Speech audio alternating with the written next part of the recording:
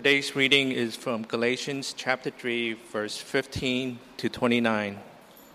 To give a human example, brothers, even with a man-made covenant, no one annuls it or adds to it once it has been ratified. Now the promises were made to Abraham and to his offspring. It does not say, and to offsprings, referring to many, but referring to one, and to your offspring, who is Christ. This is what I mean. The law, which came 430 years afterwards, does not annul a covenant previously ratified by God, so as to make the promise void. For if the inheritance comes by the law, it no longer comes by promise, but God gave it to Abraham by a promise. Why then the law? It was added because of transgressions, until the offspring should come to whom the promise had been made, and it was put in place through angels by an intermediary. Now an intermediary implies more than one, but God is one. Is the law then contrary to the promises of God? Certainly not. If a law had been given that could give life, then righteousness would indeed be by the law. But the Scripture imprisoned everything under sin, so that the promise by faith in Jesus Christ might be given to those who believe. Now, before faith came, we were held captive under the law, imprisoned until the coming faith would be revealed. So then, the law was our guardian until Christ came, in order that we might be justified by faith.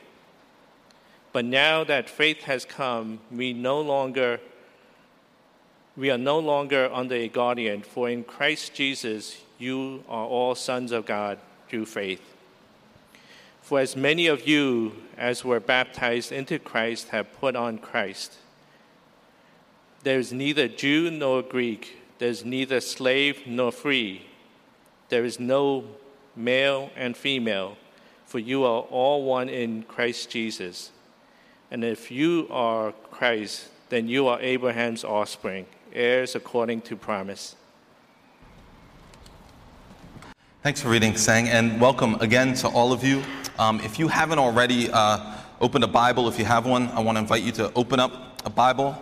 If you've got one with you, to Galatians chapter 3, that's where we're going to be today, or click through your device to Galatians chapter 3. And while you do that, I'm just going to tell you a little bit about my high school career.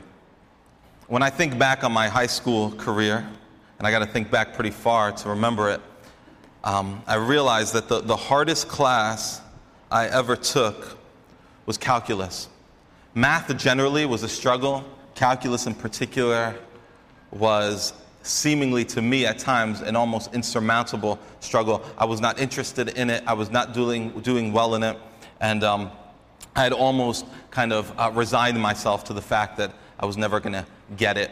I had a teacher who was very, very loving, very committed, very persistent, even in the face of my own resistance. And so my teacher, she would sit down with me and she would say, "Rob, you're going to get this. You're not going to leave high school without understanding this."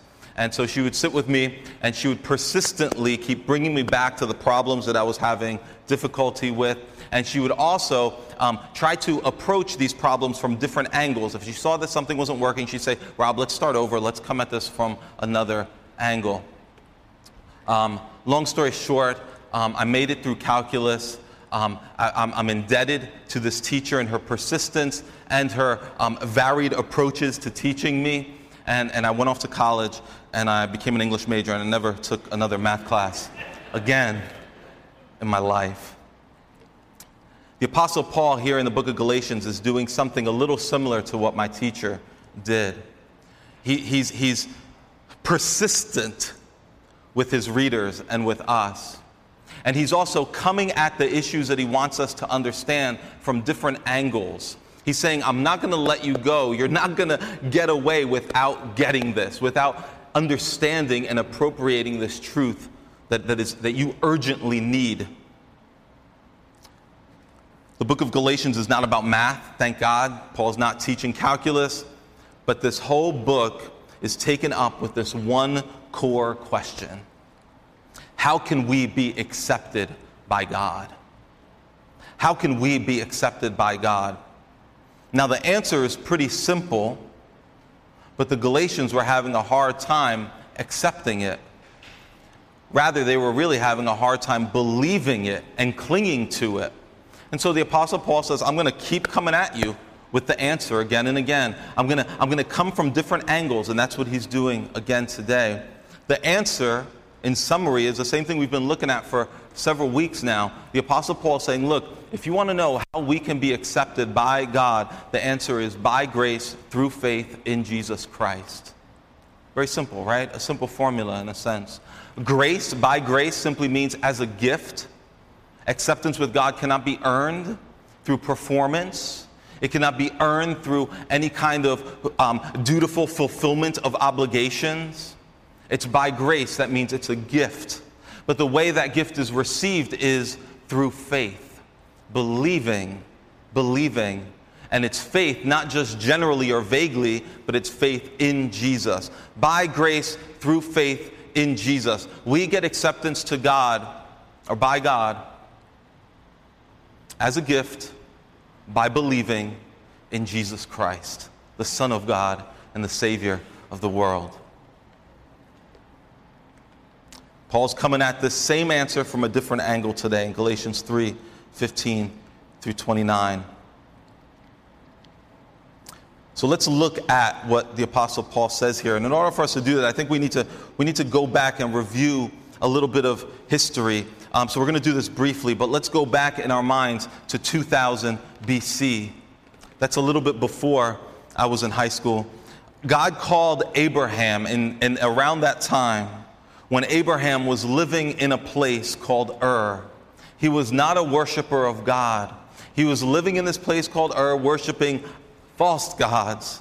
He did not know Yahweh, the God of the Bible, yet. And yet God comes to him and makes promises to him. God says to Abraham, I am going to give you an innumerable seed or offspring. I'm going to give you this huge line of descendants. And God also promises, I'm going to give your offspring a place to live, a land of their own. You're going to leave Ur to this place called Canaan, and it's going to be yours and your offspring's. And he also makes another promise to Abraham. He says, in your offspring, all the nations of the earth will be blessed. A series of beautiful promises. And these promises were confirmed to Abraham again and again, and they were confirmed to Abraham's son, Isaac. And then they were confirmed again by God to Isaac's son, Jacob. But as it turns out, Jacob himself would die outside of the promised land. By the time Jacob lives and dies, he's in Egypt, in a place of exile, because a famine had driven his family there. And so Jacob's 12 sons, they live and they die in Egypt as well, outside of the land that was promised to them by God. Centuries go by. Centuries. And then finally, God raises up a man named Moses. And God uses Moses to bring the Israelites out of Egypt, this place where they were in exile, and in fact, at that point, were in slavery. God uses Moses to bring them out of slavery, and through Moses, God gives his people a law.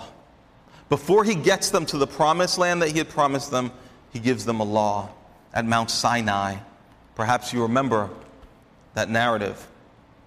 Now that is a very super condensed history of the Israelite people. But it's the history that connects Abraham to Moses. And as we're going to see today, it's also the history that connects Abraham and Moses to Jesus. But what does all this have to do with us? What's the relevance of all this for us? 3 points in our message today as we walk through Galatians 3:15 through 29. First point is a promised inheritance. A promised inheritance. That's in verses 15 to 18. And then point 2, a temporary guardian. A temporary guardian. And that's in Galatians 3:19 to 25. And then last point, a new identity. A new identity. And that's in verses 26 through 29. So let's start there in verses 15 through 18. I'm gonna read them again to you under this heading, a promised inheritance. It says there, to give a human example, brothers, even with a man-made covenant, no one annuls it or adds to it once it has been ratified. Now the promises were made to Abraham and to his offspring. It does not say, and to offsprings, referring to many, but referring to one. And to your offspring, listen, who is Christ. This is what I mean. The law, which came 430 years afterward, does not annul a covenant previously ratified by God, so as to make the promise void. For if the inheritance comes by the law, it no longer comes by promise. But God gave it to Abraham by a promise. This is the word of the Lord. Paul's saying here, let me give you an illustration, folks, from history. Remember, he's coming at this same truth that acceptance with God is by grace through faith in Christ. And he's saying, I'm going to approach this from another angle. Let me give you an example from history. And he uses the example of Abraham. He says, God made a covenant with Abraham. And this word for covenant here, it sometimes was used in the ancient world to refer to a testament. That's why we call the Bible, the Old Testament and the New Testament, means the Old Covenant and New Covenant. But this word covenant was often used in ancient times to refer to the kind of testament that someone would leave upon their death, a will and testament. The covenant here is something akin to, in fact, it is a will. So for instance, if someone has a family, and they have possessions, an inheritance that they want to leave for their family, what do? They hire a lawyer. They write out their will. Now here's the thing. When a will is enacted, when it's settled once and for all, either because the person who wrote the will has passed away, or because some legal action has been taken to ratify that will, after that point, the will cannot be changed. Now, in our culture, a will can be changed by the person who wrote it, by the actual individual who's bequeathing their possessions. They can change that will, but once they pass away, the will cannot be altered. In some cultures, in the Jewish culture, for instance, once a will was written, you yourself couldn't even change it, even if it was your will. You couldn't go back and say, well, I thought about this a bit, and I thought I liked this kid more than that one, but I realize it's the other way around now, and I think I'm going to switch this. Couldn't do it. Paul is saying what's true for God is true for us. I mean, what's true for us, I should say, is true for God. If we ourselves can't change a ratified will, annul it or amend it after the fact, God himself cannot and will not annul or void a will that he has already left for us. The law does not nullify, annul the promise that was made by God. The promise to leave an inheritance for his people. Verse 17 can look a little bit confusing there. Paul is talking about this word offspring and what does it mean? And he's really saying, who is this offspring that this will, that this covenant promise was made to? Who receives the inheritance is what he's saying. And by the way, before we even get into that, I want to mention that Paul understood something very important about this will, about this covenant and promise that God had made. He realized that there was an immediate practical meaning to it, but there was a deeper spiritual meaning to it. The Apostle Paul realized that the promise that was made to Abraham was for this literal place called Canaan. God is saying, I'm going to give you that land. You're going to live there. And quite literally, this promise is for your biological descendants, Abraham. Your family's going to live in that land. But Paul sees, and the New Testament points to this over and over again, that there's a deeper meaning to this promise, a spiritual meaning. God's real and deeper plan was not just to give a piece of land to Abraham's biological lineage. It was to give a spiritual inheritance, a spiritual blessing to the offspring of Abraham. And now we go back to the question, who is this offspring? Ultimately, Paul says, the offspring is Jesus Christ. Paul knows that the word offspring used here in the original Hebrew, and also the word that he's using in Greek, it could refer to one person, but it could also refer to a collection of people. It's a collective noun, kind of like family. It's singular, but it refers to a whole group of people. Or church, it's a singular noun, but it refers to all of us. It's collective. Paul says, look, who is the offspring? It's not really those, the spiritual offspring are not those who just descended from Abraham biologically. No, the offspring is Jesus, the one that would come in the line of Abraham many centuries later. Remember, offspring is a collective noun. So the offspring is not just Jesus, the individual who would come in the line of Abraham, but the offspring is everyone who is connected to Jesus by faith. If your faith is in Jesus Christ, you are the offspring that have been promised the inheritance that cannot be nullified, voided, amended, or revoked. The inheritance is yours in Christ.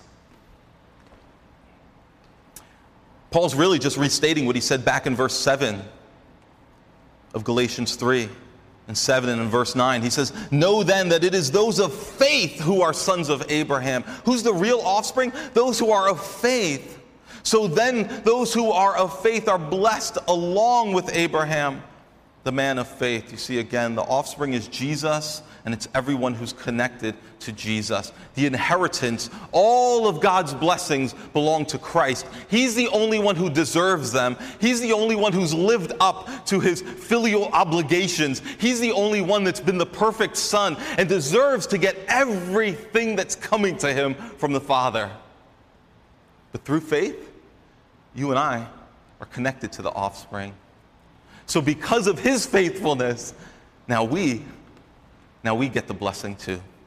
The inheritance is ours. And what is that inheritance? We've talked about it in the past. It's almost like it's one of those, it's like a gift, and it comes in a box, and there's so much in there that if we open it up and we start pulling out what's in there, we can be here all day analyzing and praising God for the contents of this inheritance. This inheritance includes acceptance with God. Only Jesus deserves it. We get it through him. Intimacy with God the Father. It's part of the inheritance. What else is part of the inheritance? Eternal life. What else is part of the inheritance? Let your mind kind of just flip through what you've seen in the scriptures. How about the gift of the Holy Spirit living in you? That is part of the inheritance that is yours through faith in Christ. All of ours who believe in Jesus. How about this? God plans one day to renew all things, a new heavens and a new earth. Everything that is beautiful about this world will be more beautiful. Everything that is broken will be healed and fixed. And everything will be as it should have been from the beginning. The new heavens and the new earth. That is part of the inheritance that is yours through faith in Christ. Why does Jesus in the Sermon on the Mount talk about those who will inherit the earth? In Christ, we will inherit a new earth. The list goes on. The inheritance, it's almost like we can't read through the entire will. It just keeps unrolling and unrolling and unrolling like a scroll. Paul is making a simple point here. He's saying, yes, After God made this promise to Abraham to give him this inheritance, he also gave the Israelites the law. He gave his people the law 400 plus years later. But he's saying, listen, the law doesn't change the terms of the initial agreement. The law doesn't change the covenant. And the reason he's saying this is because people in Galatia, there were false teachers in there called Judaizers. We've talked about them in the past. They were teaching the Galatians that the law had now been added as a condition for receiving the inheritance. They were being taught that if you fail to keep this law in all of its details, you will revoke, or God will revoke the inheritance. You won't get it. And Paul's saying, no, that's not how inheritances work. Back in 1983, there was a movie released called Easy Money. Now, I can remember this. I don't know how many of you remember this. Silly movie. But it's all about this guy. His name is Monty. And Monty is a hard-drinking, gambling guy. He works as a photographer of children. He hates his job. He photographs kids, right? He hates his job. He lives in Staten Island with his wife. And his family, his wife's family, they own a multi-million-dollar department store. Now, Monty lives a very humble life in Staten Island, but his mother's family owns an empire. And when his mother-in-law passes away one day, Monty is named in the will. And he's surprised because he knows his mother-in-law hated him, but he's in the will.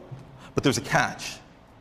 In order for him to get the inheritance, he has to drop all of his vices for a year. Drop the drugs, the alcohol, go on a diet, stop gambling. And if he does that for a full year, he will receive $10 million. If he fails, his family gets nothing. You see, it's an inheritance, but it's an inheritance with a hook. It's an inheritance with a bit of law thrown in. Keep the law, the inheritance I promised is yours. What Paul is saying here is that that's not really much of a promise at all. It's not a true promise when the law is tied to it as a requirement. A true inheritance, unlike the one that Monty was in for, is simply received. It's not worked for. You simply show up with your hands open and you get it. It is bequeathed to you. It's a gift, not a paycheck, not a reward. And Paul is saying that our inheritance from God is received by faith. If not, if it wasn't, and the promise would be broken, and God would be a liar, and he is not. Do you see the grace in all of that? Do you see how, again, we keep looking at this week after week because we need to keep our eyes fixed on it? God does not deal with us on the basis of our performance. He deals with us on the basis of promises. Promises that he made.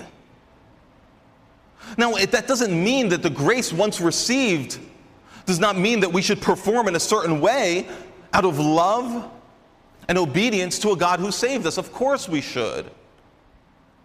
But the gift, the promise, was not offered to us on the basis of our past performance or future potential performance. Acceptance into God's family, the forgiveness, the eternal life, the permanent status as his child. All these things belong to God, and he can give them to whoever he wants. He can do with it whatever he wants, and he chooses to give it away freely to all who believe in Jesus. That's the inheritance that's been promised. Let's look at the second point. A temporary guardian. A temporary guardian. In verses 19 through 24, there's content in here that can be a little confusing. If you find some of this confusing, especially as you get halfway through it, you're not alone. It is difficult. Some of this has been interpreted in different ways, similar but slightly different ways by theologians over time. But let's just try to get the main point out of here. Paul's asking the question, why does the law exist? If the law is not a condition for us to receive the inheritance that's been promised to us, then why does it exist in the first place? And he answers it this way, very succinctly. He says, the law was given, it was added because of transgressions. Because of transgressions. And I want us to just think for a moment about what that means. Last week, if you were here, I told you that the law is like an MRI. The law has the ability to show you how sinful and broken you are. When you sit under it and you look at it closely and it shines its light on you, that is when you look, for instance, at the 10 Commandments and what they tell you. Or maybe you just look at the 2 commandments that summarize all 10. When Jesus was asked, what is the most important commandment? What is the greatest commandment? Do you know what he said? He said, love the Lord your God with all your heart, soul, mind, strength. And then he said, there's a second commandment that's like it. Love your neighbor as yourself. Many theologians have pointed out that you take those 2 commandments, love God, love your neighbor. If you take those 2, all the other commands in the Bible just flow out of those 2. In fact, if you were to take the 10 commandments, for instance, you'll see that the first 4 are basically just ways to love God, and the last 6 are basically ways to love your neighbor. And even love God and love your neighbor, we can further reduce them into just one commandment. They both just flow out of that first commandment, love God. Because if you are truly loving God, and if you are in fact after God, then you will seek to serve and love those who are created in his image. When you sit under the power of love the Lord your God with all your heart, soul, mind, and strength, and love your neighbors as yourself, and you just kind of dwell in the presence of those laws for a little while, like an MRI machine, your insides start being revealed to you. And you start to see all the ways that you have failed to love your God with all your heart, soul, mind, and strength. You start to see all the ways that you failed to love your neighbor as yourself.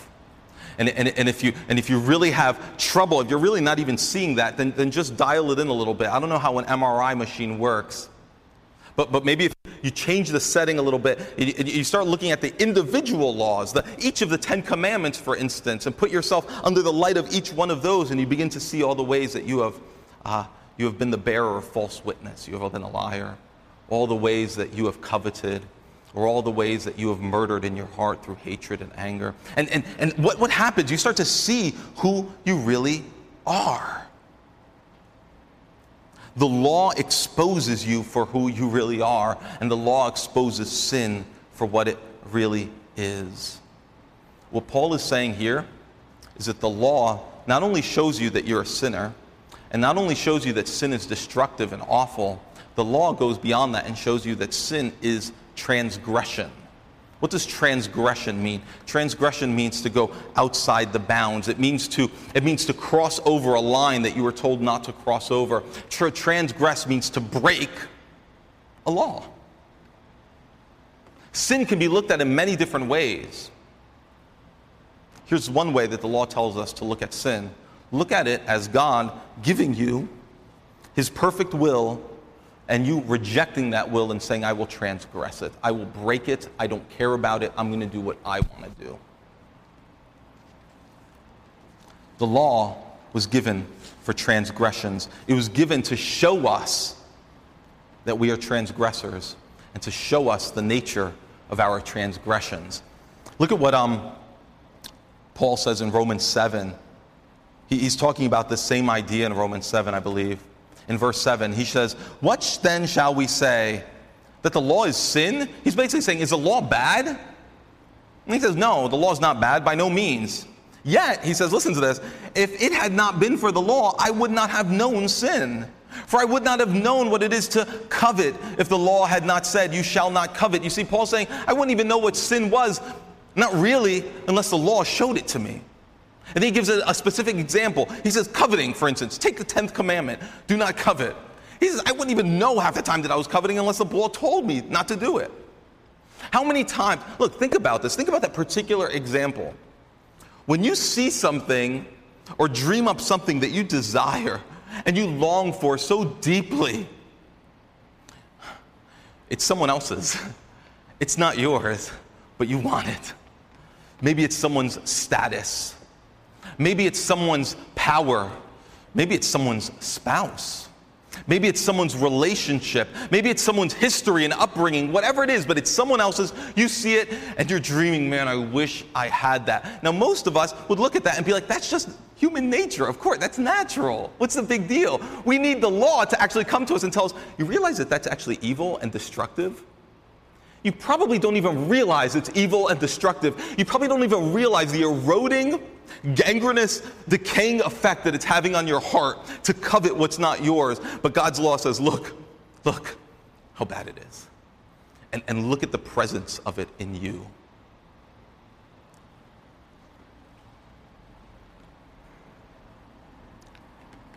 The law defines sin and it reveals the awfulness of sin. The law confronts you in sin. Sometimes certain particular sins become normalized. I gave you the example of coveting. It feels normal, it feels natural until God says, wait a second, and he confronts us in it. There's nothing natural about it, not really. It's only natural because we're fallen sinners. But there are other sins that become normalized. Maybe it's because of the culture we live in or because of the people we hang out with. Think about this historically. There was a time in which the human slave trade, slavery in North America, South America, in Europe, was normal. Many people who would gather like this on a Sunday and worship God together would then go out and buy humans and abuse those humans and split up their families and send children to be sold and wives to be sold and husbands to be sold and work them until they couldn't work anymore, until they died. And no one seemed to think that it was sin. And maybe there were pangs of conscience. Maybe there was, even among some of those people that profess to be Christians, there were pangs of conscience, but they look around and be like, well, this is the culture I live in. This is the time I live in. This is normal. The law confronts us in the normalcy of sin and says there is nothing normal about it. It's evil. And there will be a price to pay for it. And now, we've moved forward. Think that we got out of slavery and then segregation and Jim Crow laws throughout the South are normal. It's just the way you live. This is the way society's supposed to be. The law confronts us in the normalcy of that and says, no. Today, consider that it's possible to live in such a way that to you, human trafficking is normal. It's possible to lull yourself into such a dangerous sleep, to be so confused about God's will, to think that sexual immorality is normal. Or that looking at pornography from time to time, or daily, or once in a while, is normal. There's nothing destructive about it. God's law confronts us in that and says, no, you don't realize the evil of what you're doing. You don't see that your pornography is not a victimless crime. It's not a harmless pastime. It's evil. It's destructive. Not only that, it's a transgression of my law, and there will be a penalty to be paid for it. We'll run the list from all kinds of injustices, from racism to on-demand abortion. Normal. God says, no. No, it's not. Just sit under the light of my law for a while, and it will reveal the evil of all of this.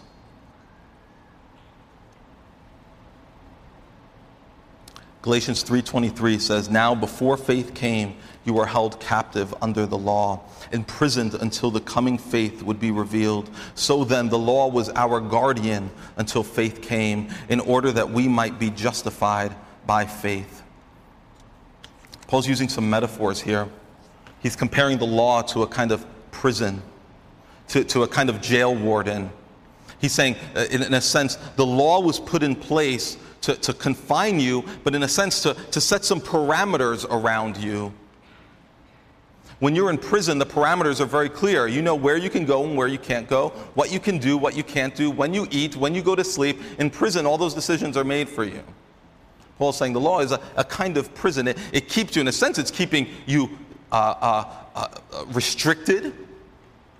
It's limiting the boundaries of your life. He also says it was a guardian. The law was a guardian.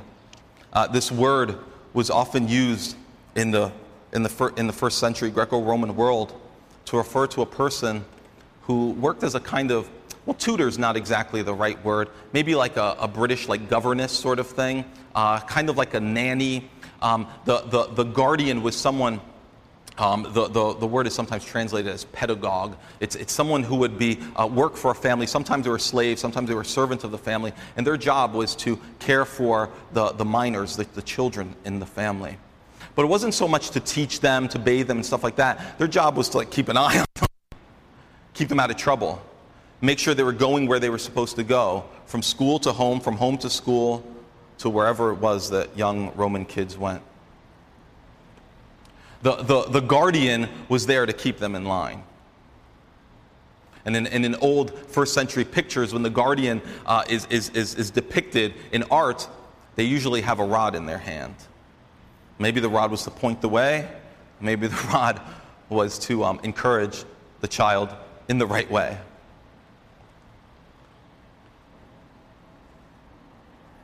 Paul is saying the law is like a prison. The law was like this tutor, this pedagogue that would keep an eye on you. And there's supposed to be, as we read this, we should get a sense for the kind of oppressiveness of this. I mean, it's for your good, but it's hard, it's restrictive. Okay? But then in verse 24 he says, the law was our guardian until Christ came, in order that we might be justified by faith. This is why I say point 2 is a temporary guardian. The law was a guardian for a time. That doesn't mean that the law serves no purpose in our lives right now. It does. We're going to see that in a second. But here's what the law is meant to do. Historically, and even now, the law is meant to lead us to Jesus Christ. The law is meant to point us and drive us to Christ. The law doesn't end in and on itself, like keep obeying it and God will accept you. The law was always meant from the very beginning to bring us to the end of ourselves, to this self-awareness, so that we see our own sinfulness and then we see Jesus and we go from self-awareness to Christ-awareness. And we find in him the rescuer, the substitute, the true everlasting guardian that we really need. The law comes to us. See, the law, it's not opposed to the promise, Paul says. They just have different purposes. Don't mix up the promise and the law, but don't see them as in conflict either. The promise was given. The law was then given too. Part of the reason that the law was given is so that we would cherish the promise all the more, so that we would see why we need that promise. Listen, the law comes to you and says, you're guilty. And the promise says, forgiveness. Forgiveness. The law says, you are alienated from a holy God.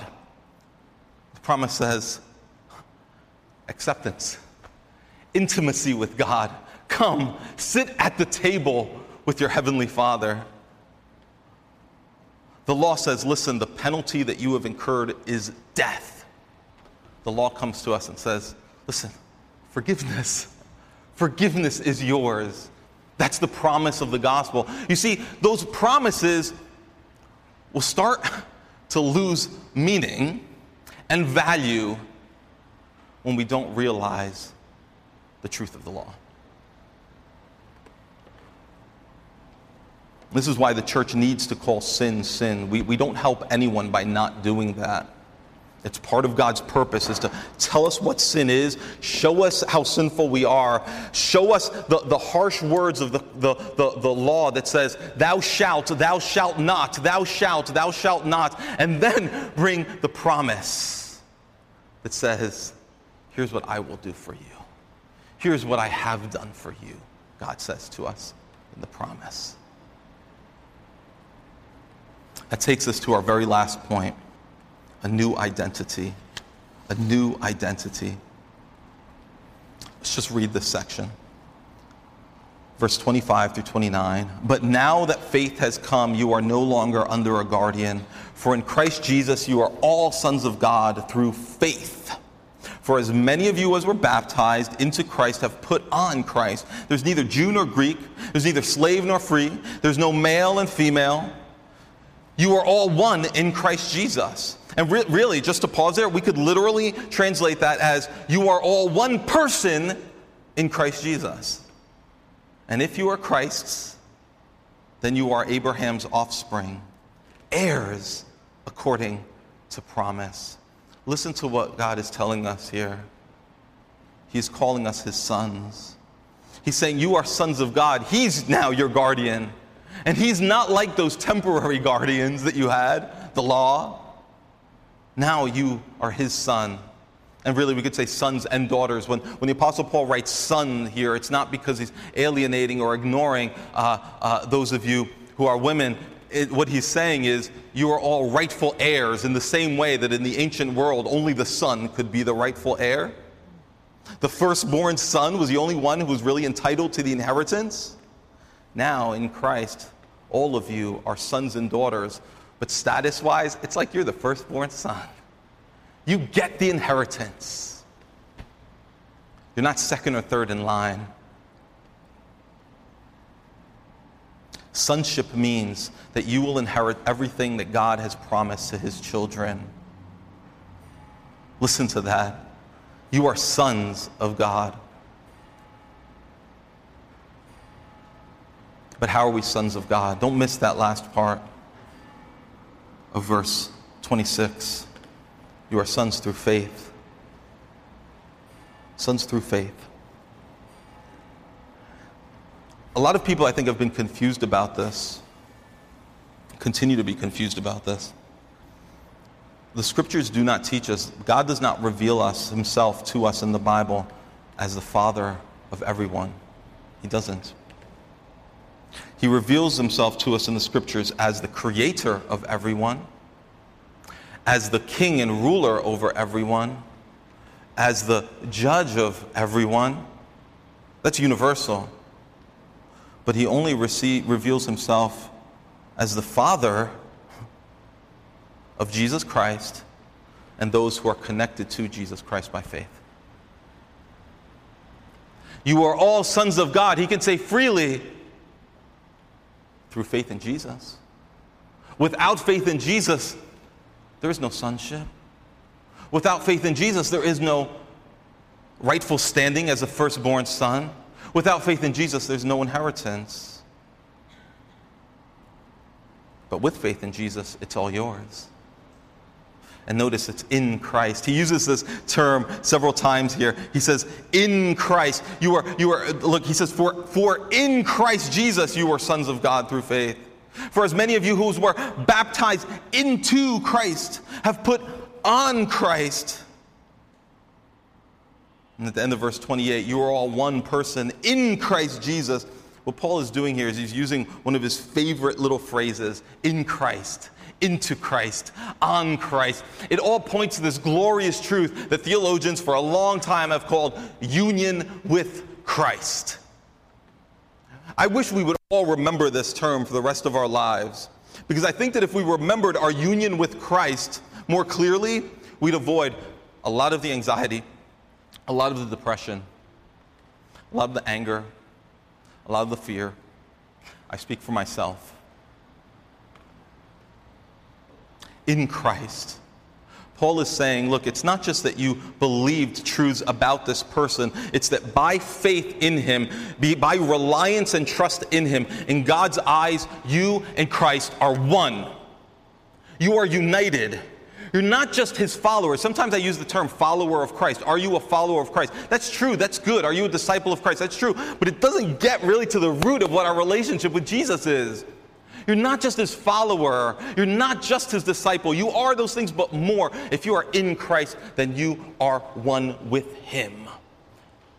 Connected, bound, welded, forged together eternally, so that everything that's his is yours. And everything that is yours now belongs to him. Your life, your time, your money, your children, your relationships, your career. It's all his. And you are his. That is a new identity. You see, part of the inheritance that we receive, it's the eternal life, and it's the gift of the Spirit.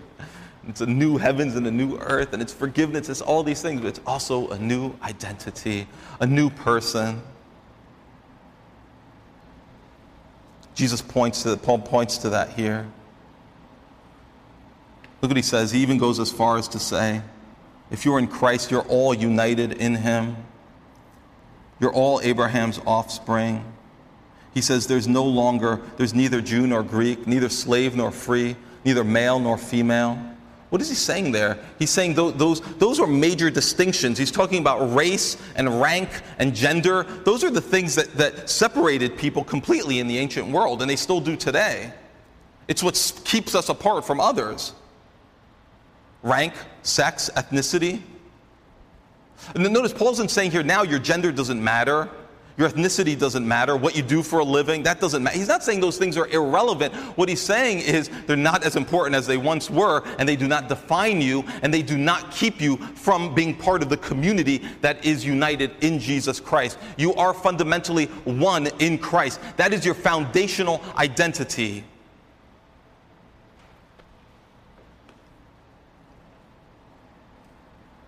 The community of God's offspring is not genderless, ethnicity-less. It's not. We are men and women from many backgrounds, and that's beautiful. Unity is not uniformity. God never wanted uniformity. We read in Revelation that he will be worshipped by people from every tongue, tribe, and nation. You know what that communicates to me? That communicates to me that even in the new world, when everything is perfect and all is as it should be, we're not all going to look the same and speak the same language, necessarily.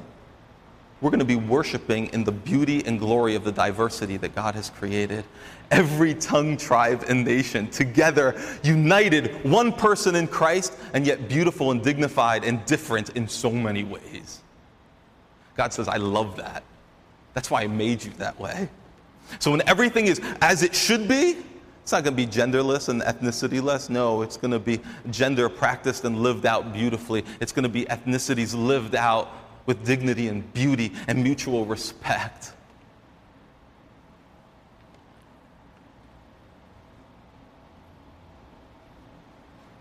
I have more in common with Yisi, who's standing up here next to me, than I do with any 43-year-old bald Brazilian American guy who was born and raised in New Jersey.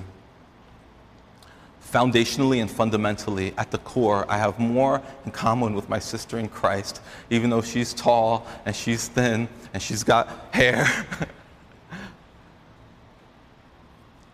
We are one in Christ. And when God looks at us, he sees the beauty of the diversity, and yet he says, you are one person in Jesus. I look at you and I see you clothed in him. You have put him on. I see you clothed in his righteousness. I want to leave you with two takeaways, and then we'll stop. They're quick. Two things I want you to do. One, I want you to let the law lead you to Christ. Let the law lead you to Christ. I've said this before, but when the law of God confronts you, that's a good thing. It's not a bad thing. So if you are not a believer in Jesus Christ, if you are not a Christian and you're here, we're very, very happy you're here. I'm very glad you're here. But I want to tell you, let the law do its work. Read God's law and let it lead you to Christ. And when God confronts you with his commands in his Bible, don't deflect that. Don't push it away. Instead, receive it and say, how does this show me who Jesus is? And how can I go to Jesus and find rescue? And if you're a believer, I want to encourage you in the same way. Anytime that you see a command in the scriptures, whether it's one of the 10 commandments or whether it's Jesus saying crazy things like love your enemy, woo, or it's Jesus saying to you, if someone strikes you, give them the other side. Let them strike the other side too. Someone wants something from you, you give them more than they ask for. When you see these commands that sound irrational coming from God, I want you to encourage you, sit under that. Don't just deflect. Don't just say, oh, that's crazy. No one can really do that. Jesus must have meant something else. Just move on. Don't do that. Instead, sit under the weight of those crazy commands because they're not crazy. Sit under them and remember, first of all, you're safe because Jesus has fulfilled that law for you. You're not under condemnation because of your failure to keep those commands, because Christ kept them for you and died for you. Sit under those commands. Remember, just reading this command isn't going to transform me. The command doesn't have the power to make me right. It can only show me what's wrong with me. But Jesus has the power by his Spirit to make me right. He has the power to make me a person who will love my enemies, who will give more than I'm asked for, who will stop short of defensiveness. Let the law in all of its forms lead you to Jesus. When you come across the law in God's word, any command, any do this, don't just push it aside and walk away. See how Jesus fulfilled it perfectly and how you have not. And then cry out to Christ and say, thank you for fulfilling this for me. Thank you for the forgiveness that's mine because you fulfilled this. Now, Lord, work in me. Make me obedient to this. And I will exert myself. I will seek to work out my salvation as I seek to walk in obedience to this. But I'm going to trust and rely fully on the energy that you work within me to do it. And then lastly, I want to encourage you to embrace your new identity. Embrace your new identity. Who are you, brothers and sisters? Who are you? Have you ever stood in the mirror?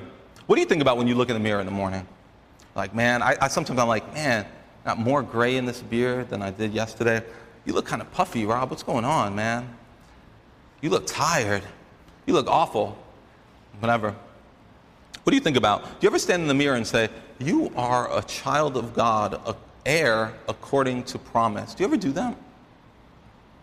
Do you realize that that's part of it? We throw around this term, preaching the gospel to ourselves. We throw that around. We say, hey, listen, you need to preach the gospel to yourself. I wonder how many of us really preach the gospel to ourselves. Here's one simple way to preach the gospel to yourself. As you look at yourself, speak truth, gospel truth. And one beautiful gospel truth is that when you stand in the morning looking at the mirror with crust in your eyes and the residue of drool on your beard or your face, you can say, an heir according to promise, one with Christ. I stand to receive everything that is his. I am God's, a son or daughter according to promise. I'm beloved. I'm accepted. I don't need to prove anything today. I get to walk and follow my Savior today by the power that he's given me. Embrace your new identity. Remind yourself of it. I am righteous in Christ.